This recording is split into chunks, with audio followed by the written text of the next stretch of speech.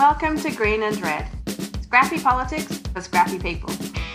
A regular podcast on radical environmental and anti-capitalist politics. Brought to you by Bob Bazanko and Scott Parkin.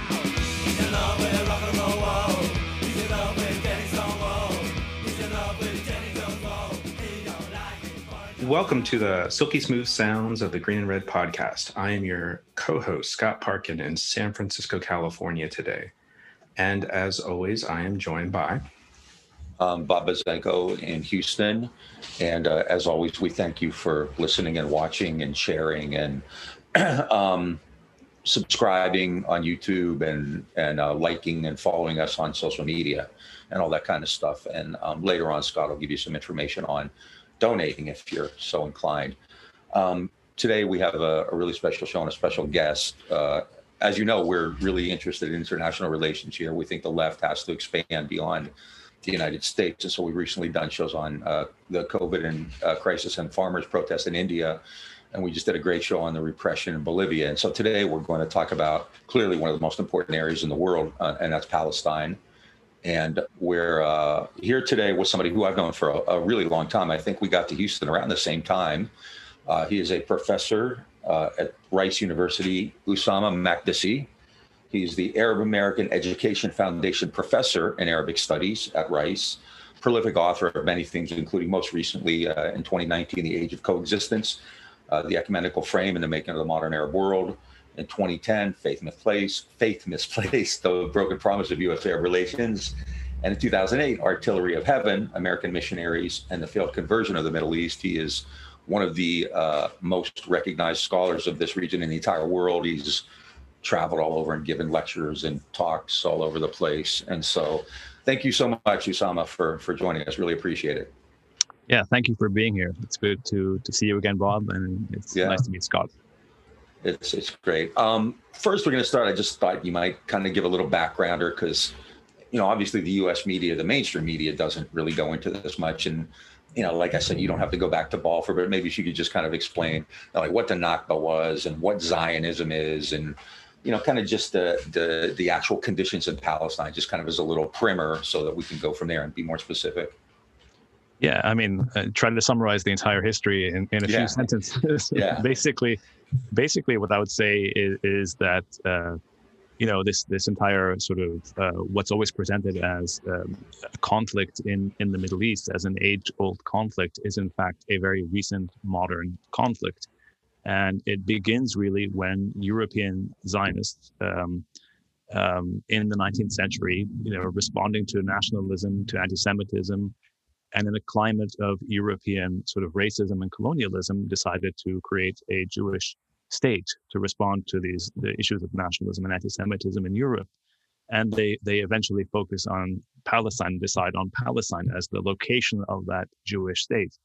And the problem that the Zionists recognized very early on was that basically this place, Palestine, was inhabited by people. And those people are the people we refer to today as Palestinians. And they were the native population. They were the overwhelming majority of the population. And, to make a very long story short, basically the British come in and create a mandate, a colony, basically. The last colonialism, Bob, this is actually really germane. It's the last colonialism that I'm aware of in the modern world, or one of the last colonialism, certainly the last Western colonialism in the post-World War I period. Indochina. Oh, in the Arab world, okay. Yeah, in terms of the Western colonialism, in terms of the Arab, Western colonialism, in terms of the Arab East. Sorry about that. That goes on all the way. Of course, I mean, Palestine goes on until today, but the truth of the matter is that the British create a mandate which privileged European Zionists, who eventually in 1948 drive out the native population, the Palestinians, make them stateless to create a Jewish state. And that's what in Arabic and what Palestinians and Arabs refer to as the Nakba, which means the catastrophe. What the Israelis refer to as their war of independence was, of course, from a native perspective, from an indigenous perspective, was a catastrophe because they were driven off their lands, out of their homes, their villages were destroyed, their towns were ethnically cleansed, and the result is what we see today. Palestinians are stateless. And that's really the quickest summary I could give in a nutshell. And Israel then occupied the rest of historic Palestine in 1967, so the Gaza Strip, East Jerusalem, the West Bank. So everything that we hear about today in the news was occupied either in 1948 or in 1967. And we're starting to see more and more use of the word apartheid to describe that, even though Bernie Sanders is now chastening us not to say that. But what are the actual kind of political and human rights for Palestinians in what is now, seen as Israel on the map?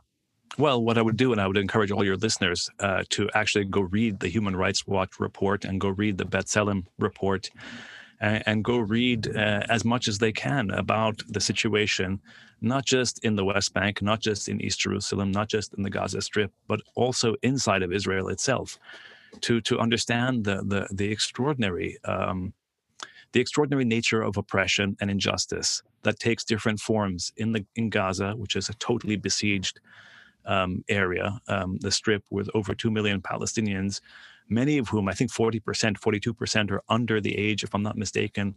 I think 42%, you have to check this, but are under the age of 14 or 17. I mean, it's an extraordinarily young population that's besieged and dehumanized and bombed, as we just saw the last few weeks, brutalized and dehumanized. And of course, they have no rights, they have no rights vis-a-vis the Israeli state, and they have no airport, they have no exit. They're besieged by the Israelis and by the Egyptians, but mostly by the Israelis, who really dominate the air space above and the waters off Gaza and basically suffocate Gaza. So that's Gaza. East Jerusalem, you have Palestinians who, of course, have been living there for centuries. They are residents, but they're not citizens. So they have certain rights, but they don't have citizenship rights. And of course, as we saw with Sheikh Jarrah, as we're seeing in Sheikh Jarrah, the Israeli state is explicitly committed to colonizing East Jerusalem and expelling or making life as impossible as for Palestinians as it can to essentially drive them out. I mean, the Israeli state makes no secret of its desire to colonize East Jerusalem and replace the Palestinian population there with as many Jewish settlers as possible. And everything in the state is designed to sort of maximize this injustice. The West Bank is the clearest, I think, sense of apartheid in the sense of two separate systems of law, where the Palestinians who are occupied by Israel are not citizens, are under military occupation. And they have, as anyone can see, if you read these reports, go read the Human Rights Watch report, go read the B'Tselem, which is an Israeli human rights organization. If you read these reports, you will see there's two systems of law, one for Jewish citizens of Israel who settle in the West Bank illegally, and of course, the other for Palestinian natives who are discriminated against at any number of levels. And then, of course, you have within Israel itself, you have 20% of the population, roughly, are the Palestinians who were not expelled in 1948, who clung on, who stayed, who defied, in a sense, and overcame the initial Nakba of 1948, but of course have been second-class citizens ever since, and are manifestly discriminated against in virtually every arena of life in that state. So that's the situation as it is today. And of course, the U.S. is the major sort of funder and defender of this system of injustice that Human Rights Watch and that B'Tselem, and that frankly any impartial observer who goes to this place will see and describe as apartheid and as injustice. So that's a nutshell summary. I mean, again, let the readers and listeners go read these reports because they speak for themselves, I think. In this most recent attack by Israel on the Palestinians in Gaza, 250 Palestinians, the last report I saw, have been killed, 6,000 have been left homeless. And there was a ceasefire declared on Friday after 11 days of attack. And I'm just wondering what exactly that means and in what where is going to happen next. I know that I saw a report that even with 12 hours, 15 hours later, Israeli troops were already back in mosques, harassing, attacking worshipers, etc. Yeah, this is the question, Scott. I mean, the structure of injustice and oppression and colonialism continues. The ceasefire just meant that means that the explicit overt sensationalist violence, the overwhelming Israeli bombardments of Gaza, and the Hamas sort of fire into Israel, that has stopped now. So there's a ceasefire at that level, but as you know, as is being said, there's no secession to apartheid, there's no secession to colonialism, there's no secession to injustice, there's no secession to dehumanization, there's no secession to or secession of the extraordinary oppression that's ongoing now. So in other words, the structure more or less remains the same. It's going to be intensified, if anything. But the immediate sort of fighting between the Israeli state and the Hamas non-state has stopped for now. But again, that's just I would think of it as a truce, really. Yeah. Since you've mentioned Hamas a couple of times, because quite often in the United States media, especially, they conflate Hamas and the IDF as if these are two kind of equal combatants. And what is Hamas? Well, Hamas is Hamas describes itself as an Islamic resistance organization. It describes itself as a Palestinian Islamic resistance organization. It is described by the United States, of course, as a terrorist organization and by the Israelis. But the point, again, for all listeners to understand is that Israel occupied Gaza and the West Bank and East Jerusalem in 1967.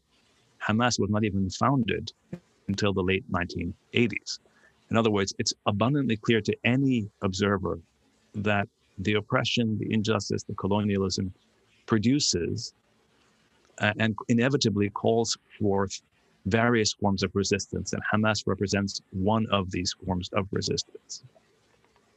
And of course, Hamas is a non-state. It's not a state. Right. The Israelis have an army and air force. And I've made this point several times, and I'll say it again. There's a lot of condemnation. Biden has said it. They repeat this mantra about Hamas rockets. And as condemnable as they are, as one wants to condemn them and say they're indiscriminate, which of course they are, what is never compared is the payload. If we're going to be honest about this, we're talking about a state and a nuclear state with the latest sort of weaponry supplied by the United States against a non-state actor. And in any case, this whole thing is a reflection of the manifest sort of injustice and colonialism and dehumanization that is the structure that informs everything else. I'm kind of curious, because there actually is a Palestinian Authority, and I wonder if you could say a little bit about the interplay between Hamas and that Palestinian Authority. The Palestinian Authority was set up after the Oslo process, as a result of the Oslo process. Honestly, you could think of it in the history of colonial rule as one of the sort of great, and I don't mean this in a positive way, but the most insidious and tragic forms of colonial rule, indirect colonial rule, that you want to basically subcontract the occupation to the Palestinians themselves and allow the Israeli state to focus on the colonization of the West Bank and of East Jerusalem, from which the Palestinian Authority, of course, was excluded. And so you have this kind of, so the Palestinian Authority basically you could think of is a sort of a cover, a veneer of Palestinian sovereignty without, of course, any real sovereignty, without any sovereignty, in fact. But, you call him President Abbas, even though I don't know when his term ended, and he doesn't have a state over which, it's a simulacrum of a state. There's no real Palestinian state. There is Israeli occupation, and there is the EU and the United States and others who subsidize, in effect, the occupation by keeping the Palestinian Authority afloat, and by, as the United States tells us over and over again, by continually sort of working with the so-called Palestinian security services to keep the Palestinians themselves in check, to repress the Palestinians, basically. That's what the PA has become, an incredibly corrupt organization, authority, Bantustans and so on and so forth. We've seen these in the history of colonialism in other parts of the world, but we've never seen one as recent as this. This is the whole thing about the whole situation in Palestine is the anachronism of the colonialism at work and the temporality of this anachronism. In other words, the lateness. It's in the 21st century and we're still talking about settler colonialism and natives and colonists and native authorities and so on and so forth. These things are extraordinarily anachronistic, which is why it's so jarring, I think, for people when they saw the videos coming out of Sheikh Jarrah and these colonists, some from New York, who go to Palestinian homes and literally walk into people's homes and occupy. I mean, it's so shocking and extraordinary that even the most sort of ardent apologists for Israel cannot, in good conscience and faith, look at that and say, "Oh, that's good." It's just shocking, honestly. And I think that's what motivated so much of the protests in the West, at least this time around. It's just so shocking and anachronistic that people were not, I think, were not prepared to, had not realized just how anachronistic this is. To go back just a bit, because I think most people, especially people who listen to this, are aware of the U.S. role there. But maybe we could be a little even more specific, because it's actually something I know a little bit about too. The United States has spent. The Federation of American Scientists has a big report on USA to Israel, and it estimates $150 billion, and that's only in direct military aid, I believe. So it's obviously significantly more than that. The U.S. has provided Israel, I believe, with fighter jets, right, and the Iron Dome technology. So what's, in addition to that, it provides political cover. I don't know how many UN resolutions have been vetoed by the U.S. So what's, you just want to kind of expand on that a bit so people kind of know specifically what we're talking about here. Yeah, I mean, the U.S. has been Israel's main military, political, and economic patron for decades now. And the reality is that the United States has had ample opportunity over the decades to sort of pressure Israel into any kind of peace agreement with the Palestinians that has a modicum of justice, and has chosen not to.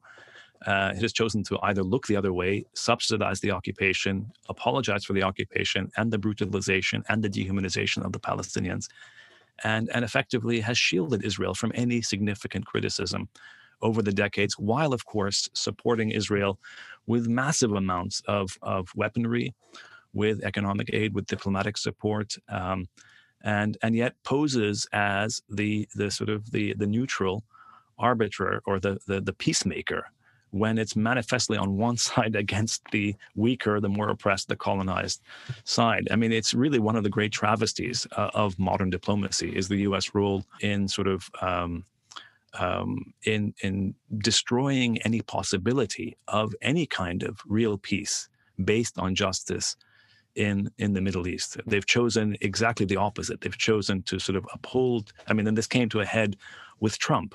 But of course, it's not just Trump. If anyone is honest, they would say it's clearly not just Trump. It's Obama, it's Trump, it's Biden, it's Clinton, it's Bush, it's and it goes all the way back. And we talked about Reagan earlier, and it goes earlier than that as well. It's decades of U.S. policy, which is just absolutely immoral and bankrupt when it comes to this issue. The striking juxtaposition of the stories last week, where Biden, like front page of the Washington Post, is Biden calls for ceasefire.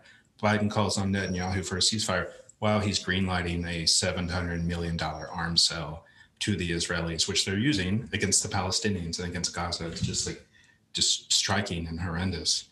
Well, again, because so much, what's interesting about the moment we're in now is that the structures remain in place. So not for a second should anyone pretend that the structures of oppression and the fact that the U.S. has subsidized and apologized and funded this oppression, this hasn't changed and is not going to change in the immediate future.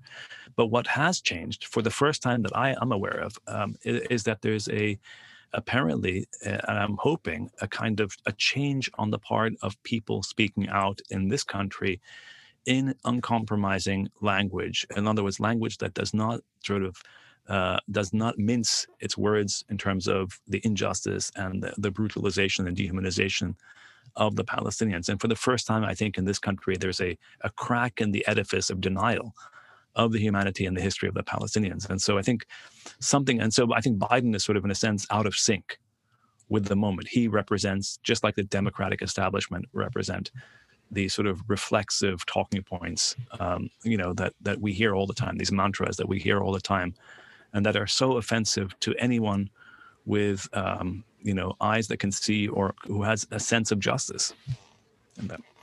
I also think Americans don't realize how isolated the U.S. is. It's virtually the only major country that takes this position. You literally have these votes in the UN that are, 180 to 2, with like in the Israel General and Assembly. Guatemala. In the General Assembly. Yeah.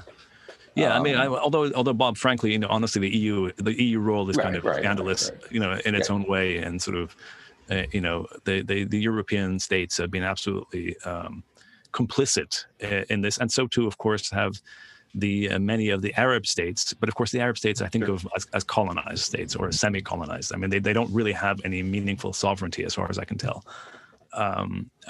But they do also the bidding of the United States, whereas the EU has more autonomy, and yet it's also sort of scandalous in its sort of it's constant. I guess the way I think of it is they keep looking the other way. They keep pretending that things are not as awful as they actually are. Yeah. And people in this country, I think, and around the world, frankly, ultimately when they see the images coming out and the pictures coming out, and I'm talking about Muslims, Christians, Jews, secular, anyone, atheists, it doesn't matter who they are, when people see the actual imagery without the editing, I think it's very hard for most people to accept and condone outright dehumanization, brutality, racism, and colonialism. Frankly, honestly, I think that's where we are right now. I have a question about the reaction in the West on the street, but a real quick question before that is: are there any social movements on the ground in Palestine that are not Hamas and definitely not the Palestinian authorities that are relevant here, or that we should know about or have a better understanding of? Yeah, of course. There are dozens and dozens and dozens of social movements inside of historic Palestine. In other words, inside the state of Israel, inside of in Gaza, in the West Bank, in East Jerusalem, there are dozens of social movements, organizations, voluntary societies that are not Hamas and not the PA. I mean, they're all, and I'm happy to, again, you could look them up yourself. But you could start by looking at Adala, which is like this organization, a human rights organization inside, and there are so many others. I mean, again, the Twitter actually is awash with these organizations. You just have to make an effort to see them. Of course, like Palestinians are people like any other, and have a vast diversity of opinions. But the one thing where there's unanimity is that the injustice itself is overwhelming and unacceptable, and the colonialism is ongoing and has to be, at some point, overturned. Especially in left media in the last couple of weeks, I've seen the phrase turning point quite frequently, which kind of, and you just said there, you're seeing things now that you hadn't seen before. And I think, all of us who follow this would say that, but is the kind of public opposition, worth noteworthy? And do you see this as something that kind of actually might make a difference? Because you have, even in Congress now, you have, a few Congress members who are speaking out. Rashida Tlaib has obviously been very vocal in the United States. The New York Times had an article, was it last Sunday, where they used the word miserable conditions on the front page in the headline. So, is that something you haven't seen before? Yeah, certainly the Rashida Tlaib in Congress, saying what she said in Congress is a first. There's no doubt in my mind about that. And, insofar as she and others reach out to millions of people in this country, they do reflect, she and the others reflect a change. The synergy and the solidarity between Black Lives Matter and the Palestinian solidarity is also, it's not that solidarity between Black Americans and Palestinian Americans is new. It's just that it's taking a new form now. This goes back to the 70s, and there's always been solidarity since at least the 60s and 70s, but there's certainly now new forms of solidarity that are expressed in language that is legible to a lot of people in this country, to many. So I think that is a turning point. Now, there's a difference between saying there's a turning point and actually saying that the structures, the massive imbalance of political, economic, institutional, military power are overwhelming still. Nobody should pretend that a turning point means that there's change immediately in the offing, and there's going to be resistance. And as you know, Bob, this is the case in every colonial situation. There's always going to be massive amounts of reaction, counter-revolution, resistance to the humanization of the Palestinians. I don't doubt that, but I think something has fundamentally changed. People have found their voice, and I think so much of the dehumanization of the Palestinians in this country requires the intimidation of people, requires the silence of people. Once that barrier is broken, something changes. precisely because, I've said this before, but the Palestinian cause is a human cause. It's a cause that is ecumenical in the sense that Muslims, Christians, and Jews should all and can all meet and basically fundamentally agree that colonialism is unacceptable, that oppression is unacceptable, that there has to be equal justice and equal rights for everyone in that land. That, frankly, is a non-negotiable for any kind of peaceful future. Frankly, it's either that or it's continual oppression. So, Scott, do you want to tell all of our listeners and viewers how to learn more about the Green and Red podcast and how to support us? Thanks for listening to the Green and Red podcast, folks. If you want to follow us on social media, please check us out on Facebook, Twitter, and Instagram. Please go to our YouTube page and hit subscribe. And then if you want to become a donor or just make a one-time donation, go to greenandredpodcast.org and hit the donate link. And then to become a regular donor or what is known as a patron, please go to patreon.com/Green Red Podcast and join the large and growing donor base that we have. Thanks. Thank you. Share everything too, and tell your friends. It's interesting. Talking about support for the Israel lobby in the U.S., it's been noted how it seems to be at least incrementally undermined, and AIPAC has having less influence with younger Jews to the point now where I think I saw a story the other day. I think Bob had shared it with me, where Netanyahu and the Israelis actually spend more time doing like outreach in the U.S. to Christian evangelicals than to Jewish Americans. Yeah, but remember also that evangelicals, like other communities in America, are diverse. And so that, Christians also are diverse in America. And I think it's a mistake for anyone to assume that all evangelicals, A, believe the same thing, and B, will always believe the same thing. So what you've had is a massive amount of propaganda, a massive amount of sort of, frankly, insane apocalyptic thinking, in certain circles that's been given essentially a pass, because so many liberals have supported Israel as well in this country, that it hasn't been challenged. And so, I wonder what's going to happen when this shift that we're seeing now, grows and develops and extends.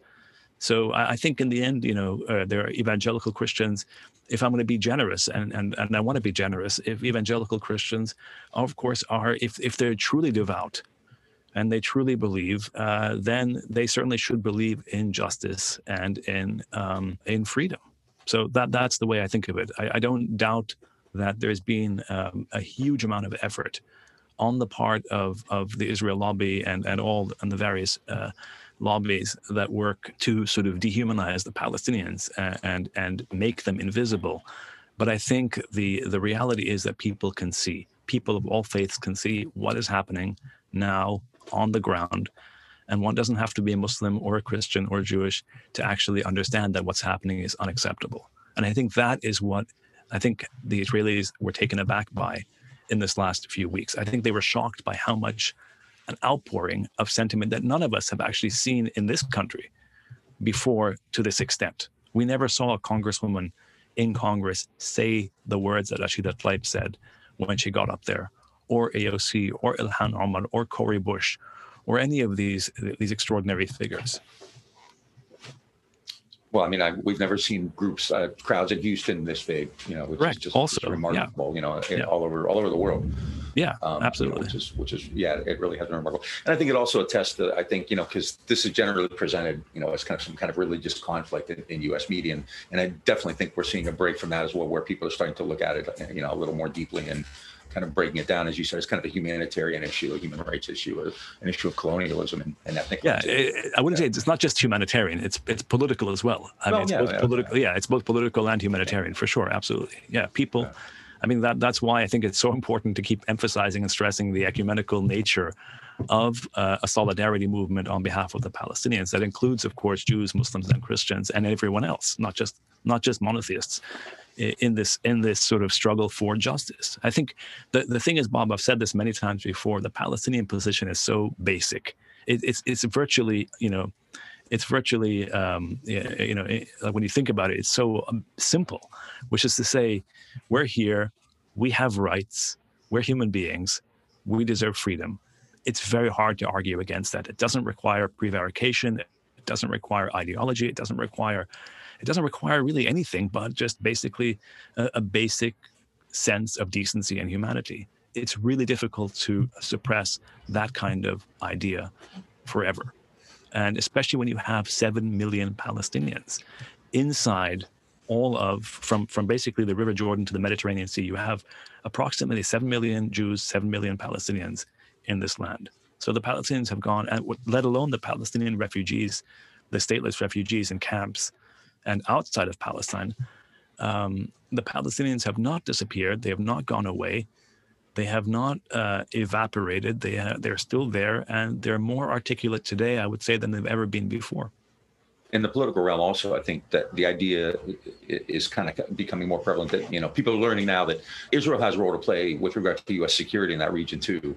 That, Israel has kind of been, what Chomsky would call the cop on the beat for a long time, that U.S. aid to Israel often is conditioned by, Israel purchasing weapons back from the United States. Israel and countries like Saudi kind of take care of American interests in that region. And so, when the media says they've been fighting forever or this is too complex to figure out, I think it's also a way of avoiding a discussion of the way the United States has these countries, protecting its own interests there, and through American aid, through American weaponry, through American political cover. Yeah, although I think there's an interesting debate and question to be thought about. Like, to what extent is Israel actually to what extent does Israel do the U.S. bidding in the region? It's always been an interesting question. I mean, the U.S. had, in fact, extraordinarily positive relations with the oil-producing states of the conservative oil-producing states of the region before Israel was created, at least Saudi Arabia, as we know. And I don't see when Iraq invaded Kuwait in 1990, the Israelis were told by the Americans, stay out, and we'll deal with this ourselves. So when U.S. vital interests were actually sort of threatened in a significant way, the Americans went in without the Israelis. And so, again, the Israeli aid to Israel is very different than aid to Saudi Arabia, and very different from aid to Egypt. No state gets the kind of aid that Israel gets, unconditional, and without question, because there is no equivalent to AIPAC on the Saudi side, as reprehensible as the Saudi regime actually is. Actually, last year we did a show. There were a number of anti-Netanyahu, anti-government protests last summer, I think into the fall in parts of Israel led by Israeli Jews. And a lot of it was very much in parallel with the George Floyd protests. There was a lot of it was around police violence, military violence. And I'm wondering if we've seen any sort of presence from Israelis, in support of the Palestinian. I know that there's a lot. You mean Israeli Jews? You don't mean Israeli Palestinians? Yeah, Israeli Jews. Sorry. Yeah, I'm sure there must be. I mean, yes, there is, because there is. I mean, it's a small beleaguered minority among Israeli Jews. At least this is what I'm reading, and this is what I'm following, just like you following the news. Of course, there's a small group of extraordinarily brave and courageous people, Israeli Jews, who understand what is happening and see the historical writing on the wall and see where this is going. I mean, this is already a catastrophe, and it's going towards further catastrophe. And they understand that, and they are in solidarity with the Palestinians. But it's I would say it's a very small minority now, alas, overwhelmed by the nationalist chauvinism of the majority, frankly. And you can see that in the elections in Israel, and in the constant race to the right in Israeli politics. Kind of a parallel issue. There was another court case the other day which threw out a state, was in Georgia, a state law on BDS. Yeah. And that's actually becoming a bigger issue now because more and more states, like Texas a few years ago, I worked for a state school, so, I had to allegedly sign some kind of fealty to Israel or something like that. But do you want to just kind of tell people what BDS is and why it's important? BDS is the Boycott, Divestment, and Sanctions movement, and it was a call from Palestinian civil societies to the world to help put pressure to end the state of dehumanization of the Palestinians, the state of oppression of the Palestinians, non-violently by supporting a movement to boycott the institutions that oppress them. in a nonviolent way, sort of a call to conscience on the part of the Palestinians themselves initiated a while ago. And of course, BDS in the American media has been has been demonized, has been criminalized by the Israeli state, of course, but also by American supporters of Israel, and of course by as you said, Bob, in Texas, in essentially it's Republican legislatures, but not just Republican. Sorry, I don't think it's just Republican legislatures. There's been this automatic sort of knee-jerk anti-Palestinian, anti-Arab discourse about surrounding BDS, which is basically sort of demonizing BDS as anti-Semitic, and there's been an attempt to shut down debates. And so the real question for me is not only is it outrageous to suppress people's freedom of expression? So in Texas, of course, as you said, there was a law, there still is, in fact, I think, a law on the books that sort of criminalizes BDS, but it's no longer at the level of individuals. Because I think students, and teachers in Texas, there were 4 students, one of whom I think was at UH or Rice, sued to overturn this outrageous limitation on what all Americans, the vast majority of Americans actually support, which is the right to boycott. You have every right to boycott, especially since we all seem to be in agreement that we don't want, nobody wants bloodshed. So you want to sort of put pressure in a peaceful way to end a totally intolerable state of affairs. And so the tragedy and the problem is that there's a huge impediments put in the way in this country. But again, they're not going to stand, it seems to me, the test in courts. But then again, you need people to sue in courts to actually get to the point of having them overturned, as was the case in Georgia earlier this week. But again, the point, Bob, is that when it comes to an intellectual, moral debate on the substance of the issue, there's no question that in my experience in this country, that the Palestinian narrative of humanity and the Palestinian narrative of history, is the human narrative of the basic human narrative has basically is very difficult to deny, and that's why they want to shut down debate. They're trying to shut down debate in any way they can, and they have not succeeded thus far. They've tried to intimidate, they've tried to silence, they've tried to do all sorts of things, but in the end, precisely because Palestine is an ecumenical issue, because it is a humanitarian issue, because it is an issue of justice, because it's the colonization of a people in the 21st century, the overt 19th century colonization in the 21st century is such an anachronism. People are just tired, and they want this to be resolved in a humane way. That actually makes me think of the recent story about the AP reporter Emily Wilder, who was fired from AP for criticizing media coverage of the attack. And I think I actually was going to ask that question, but I feel like what you just said speaks to that quite well. Actually, I haven't followed the last. I mean, was that the reason why she was? I thought the whole point. I haven't followed today, so I don't know what. I know she was on Democracy Now! This morning. I have not been able to hear it yet, the show, but my understanding is that she was fired because right-wing conservatives in wherever they were in California or in Arizona, at Stanford basically went after her for tweets or for something she said when she was an undergraduate at Stanford. Right. She had been involved in like Jewish Voices for Peace and Students for Justice in Palestine. But as an AP reporter, I believe she actually put out some recent tweets criticizing the media coverage of the Israeli attack on Gaza. And that's what they actually used as the excuse. Oh, did they? Okay. Yeah. But in any case, it's obviously an attempt to silence and muzzle her. And I don't think it's gonna work. First of all, I don't think she is going to be silenced. No, she hasn't. No, I don't think she is going to. No, she's. It seems like it's giving her a louder bullhorn, actually. No, because again, these things are so crude. They're so vulgar, and they're so crude. These attempts to silence and muzzle people from saying what is such a basic, obvious point, that injustice should not stand, and that sort of what exactly are people afraid of, and why should anyone be afraid of telling the truth about Palestine, except if you have something to hide, which is to say, this anachronism. This extraordinary anachronism of colonialism. So I think, but of course, her case is not the first. And there have been many journalists in this country censored for many different issues. But on this issue... There was a guy kicked off Pacifica in Houston in 2002. Yeah, I've heard of him. But there's also, going back to, Dorothy Thompson in the 1940s, who was one of the first journalists who in fact, was openly anti-Nazi. She raised the alarm about Nazism. As far as I can, she was in fact an ardent Zionist. And she spoke at the Biltmore Conference in 1942, passionate Zionist. And then she goes to Palestine in 1945, and she's shocked. She's like, "Wait, hang on, this is not what I was led to believe, or this is not what I thought it was, and this is unacceptable because you're encroaching on the rights of another people." And then she was demonized for being an anti-Semite, which is absurd in her case, and in so many other cases. I mean, so there's this constant attempt to muzzle and silence, but it's not going to work, Bob. It doesn't work. Yeah. I mean, maybe it worked in the past, but I don't think it's going to work now, because you see how many young people there are out there. How many people have found their voice?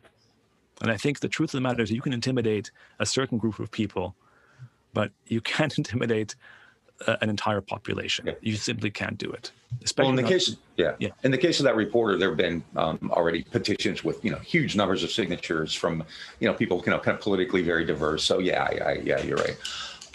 We're getting close to the end. I really appreciate this. And I guess I'm not necessarily asking you to be predictive, but there's a ceasefire, which doesn't mean that the conditions in Palestine have changed at all. So there's obviously constantly the chance of another violent, eruption. There will be. There's no doubt. I mean, it's kind of like cops beating up. Yeah, it's kind of like the police killing a black American. That's going to happen. So what's there doesn't seem to be any kind of real diplomatic effort going on.